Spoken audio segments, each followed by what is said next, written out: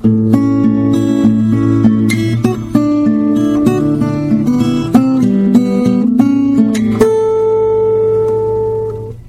to the 135th installment of Ear to the Ground, the Land Stewardship Project's audio podcast on family farming, sustainable agriculture, local food systems, and local democracy. I'm Brian DeVore, editor of the Land Stewardship Letter. In the environmental community, the conventional wisdom is that livestock and streams do not mix. There's good reason for this belief. Everyone has heard about or seen firsthand what happens when cattle and other farm animals are allowed continuous, open access to waterways. Stream banks become steep and eroded, manure and urine contaminate the water, and the stream itself evolves into a chocolate-colored ribbon of murk. But in southeast Minnesota, farmers and natural resource professionals are turning this conventional wisdom on its head.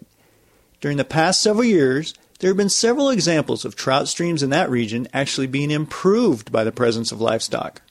How can this be? Well, farmers are putting cattle on stream banks for short, controlled, intense periods, often just a day or two, and then pulling them off.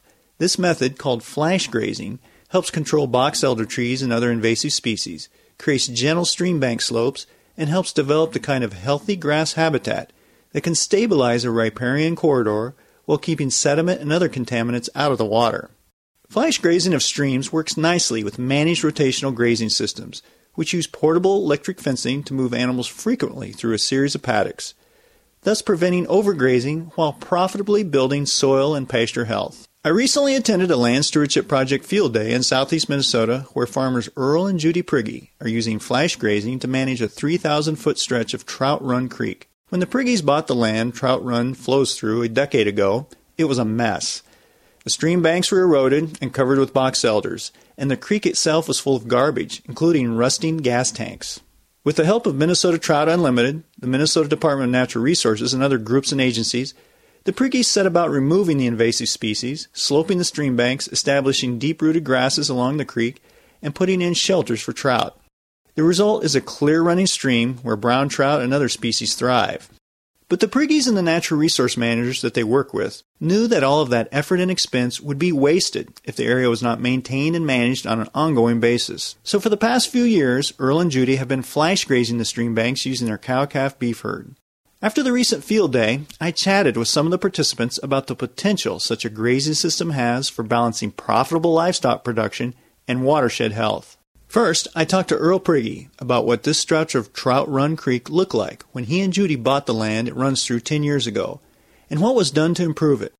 When we first purchased the property 10 years ago, it was a mess, to say the least. There was places in the stream that there was really a lot of box elders and different trees that were just overgrown, and every time it rained, every time there was a flood, it would completely flood the whole valley. And at one point in time in 2007, the floodwaters were all the way up to their doorstep of Dogpatch. So you can imagine, the mess that there was. Through different organizations like Trouts Unlimited, Jeff Hastings is one fellow that we worked with, and the Lewis and ASE office, and a couple other organizations. Actually, the DNR was involved too, and they were very, very accommodating and helped us an awful lot. Getting rid of the trees, establishing grasses that would resloping the stream banks. We had one bank that was completely eroded away, and the bank was probably 5 to 6 feet high, and it was trying to cut another route. They reestablished that and narrowed up the stream and made it so it was friendly to fishermen as well as the fish themselves. They put in some fish houses. That's what I call them. I know there's probably another name for it, but anyway, they've worked out very, very well. I know the fish population is probably, he said over a period of time it'll probably increase threefold. That's pretty exciting. We do graze the animals down through the stream area, and we have pads that we put in that the animals can come down to drink the water. They can cross the streams at different crossing points, and that has been really, really working out well too for us. It's a special engineered pad where the animals can go down to drink and cross the stream without ruining anything. Another thing that's really, really helped us is the grazing part of it. I know that this spring, especially with all the compaction of the ground, the farmers can well see that wherever they drove this spring when they had to haul their manure and stuff, that the cornfields are all yellow, the bean fields are yellow. Well, we got the same thing with animals. Animals, when they're confined or when they get to roam the pasture day in and day out, they compact the ground. Naturally, the grasses can't grow. And so by rotating from one paddock to another paddock, it gives the ground a chance to kind of rejuvenate itself and the grasses to grow. Every situation is a little bit different. Everybody's land is a little bit different. So you got to know what works for you. You got to try different things. And in our situation, we probably flash graze an area that's real critical, probably maybe a day or two, and then we have to take them off because they'll just wreck it. And beef cattle, especially bulls, they will bear an animal or bear the ground, you know, a 5x5 square area in just one day, you know, where, hey, you get erosion problems the next time it rains. So you got to be mindful of that, and naturally all the farmers know that.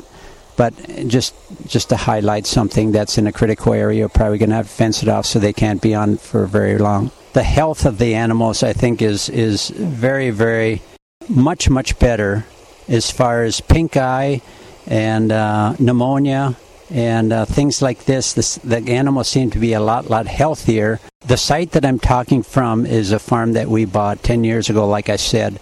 Our home farm is about 12 miles from here, which we handle those animals a little bit different. But I can see that down here, where I have all the different areas that they can go with the fresh grass and stuff, the animal health is much better. So that tells me something. So I'm going to have to do some changing on my home farm. We have a cow-calf operation, and we used to run right around 13, 14 head down here. Not a large amount of animals, but now with the rotational grazing, we have 21 animals down here, plus the bull and the cow-calf. I mean, what an increase that, you know, just due to the fact because we're doing rotational grazing.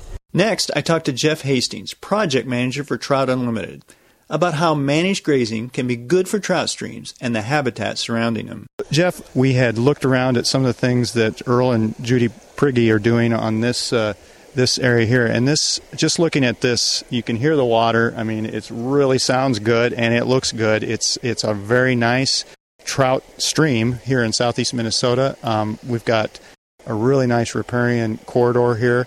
I think a lot of people, when they think a lot of this has come about because of the managed grazing they're doing with cattle, and that would really be counterintuitive, I think, to a lot of people, especially in the environmental community, to think about cattle and streams going together. Yeah, I think the picture horror story we visualize is when livestock are fed next to the stream and you've got a confinement area type, such an area like a barnyard. But where the livestock are brought in here to use the resource and managed, this doesn't look absolutely fabulous. This is a project we did, but I've seen some areas where it's just been managed to graze, where the livestock have had access to it, use it for the forage for a few days, and then are pulled off the stream, and it just works excellent. The insects in the stream are grazers. They're used to an open system, an open canopy, and if we could do it, we'd have livestock on all our projects in a situation like this where it's managed to graze. As soon as the livestock are not here and someone like myself buys property and lets it go wild, you start seeing the invasives come in, the box elders, and the trees start shading out the grasses, and they're shallow rooted, and we get a lot of erosion occurring. But here, as you can see, this open system like this, a lot of invasives are not here. The sod does an excellent job of holding the banks, and this is just fantastic. Have you guys done any monitoring here to see what the impact has been, say, on water quality or on some of the ecosystems here?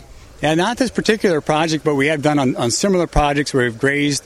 We've been checking our projects before and after for temperature, and the temperature has been maintained, and a lot of times it's actually getting colder.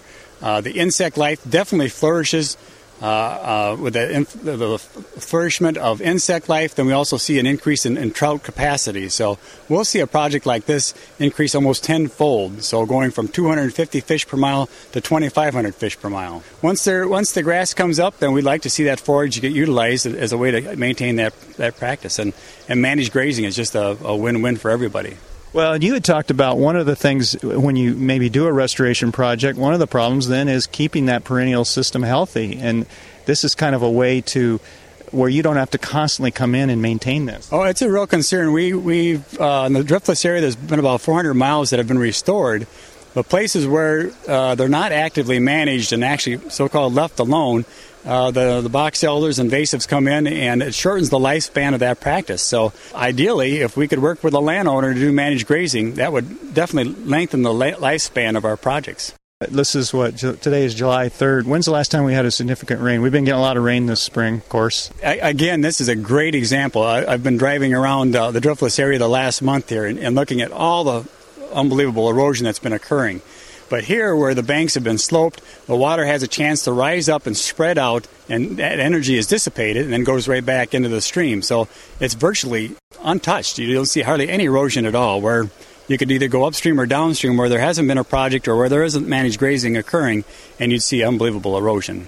Is there still a little bit of pushback in, say, the environmental community or the sporting community against this just because of that, like you said, that kind of bad history associating cattle or livestock with streams? Well, even today we have a couple gentlemen that came down today that are avid trout fishermen, and they were surprised to hear fish biologists and people like myself promoting managed grazing. I think we all envision this livestock scenario where the livestock are concentrated in a narrow area and it's all denuded of any kind of vegetation, and that still is a bad situation. But here, you got lush green vegetation, no soil movement, insect life is great along the stream. It's just great. In fact, this is the first year that we're really trying to take an active role in trying to promote managed grazing and working with groups like the Land Stewardship Project. We're seeing more and more row crops, less and less family farms, less and less livestock, and when we lose the livestock, we lose these opportunities for managed grazing, and we'll also lose the hay and the rotation, the contour strips on the upland watersheds. So it's a battle, and any chance and opportunity we can to promote it, we will.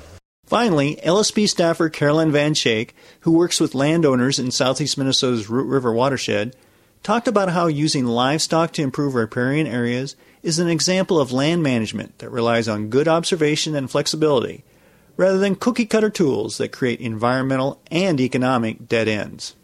Caroline, it's really important to not approach this from, okay, we're going to use one management system.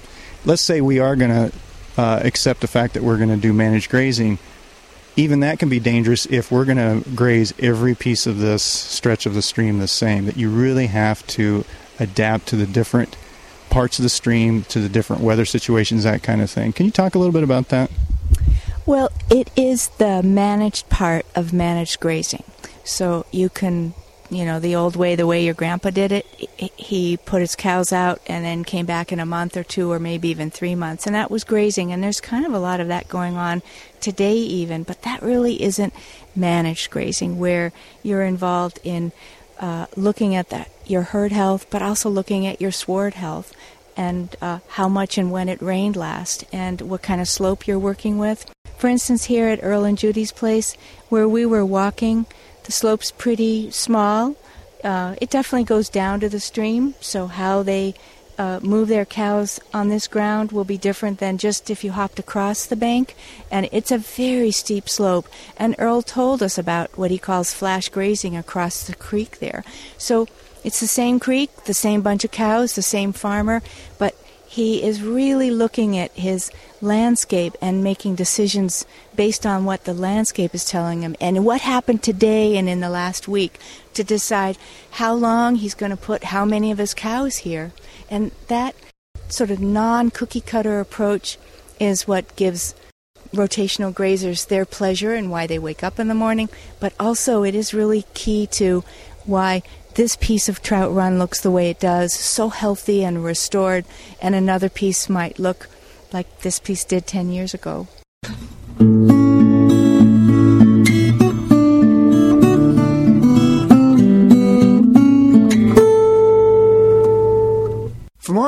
livestock and other sustainable farming systems can be used to improve water quality, see LSP's Root River Promise of Pasture webpage at www.landstewardshipproject.org.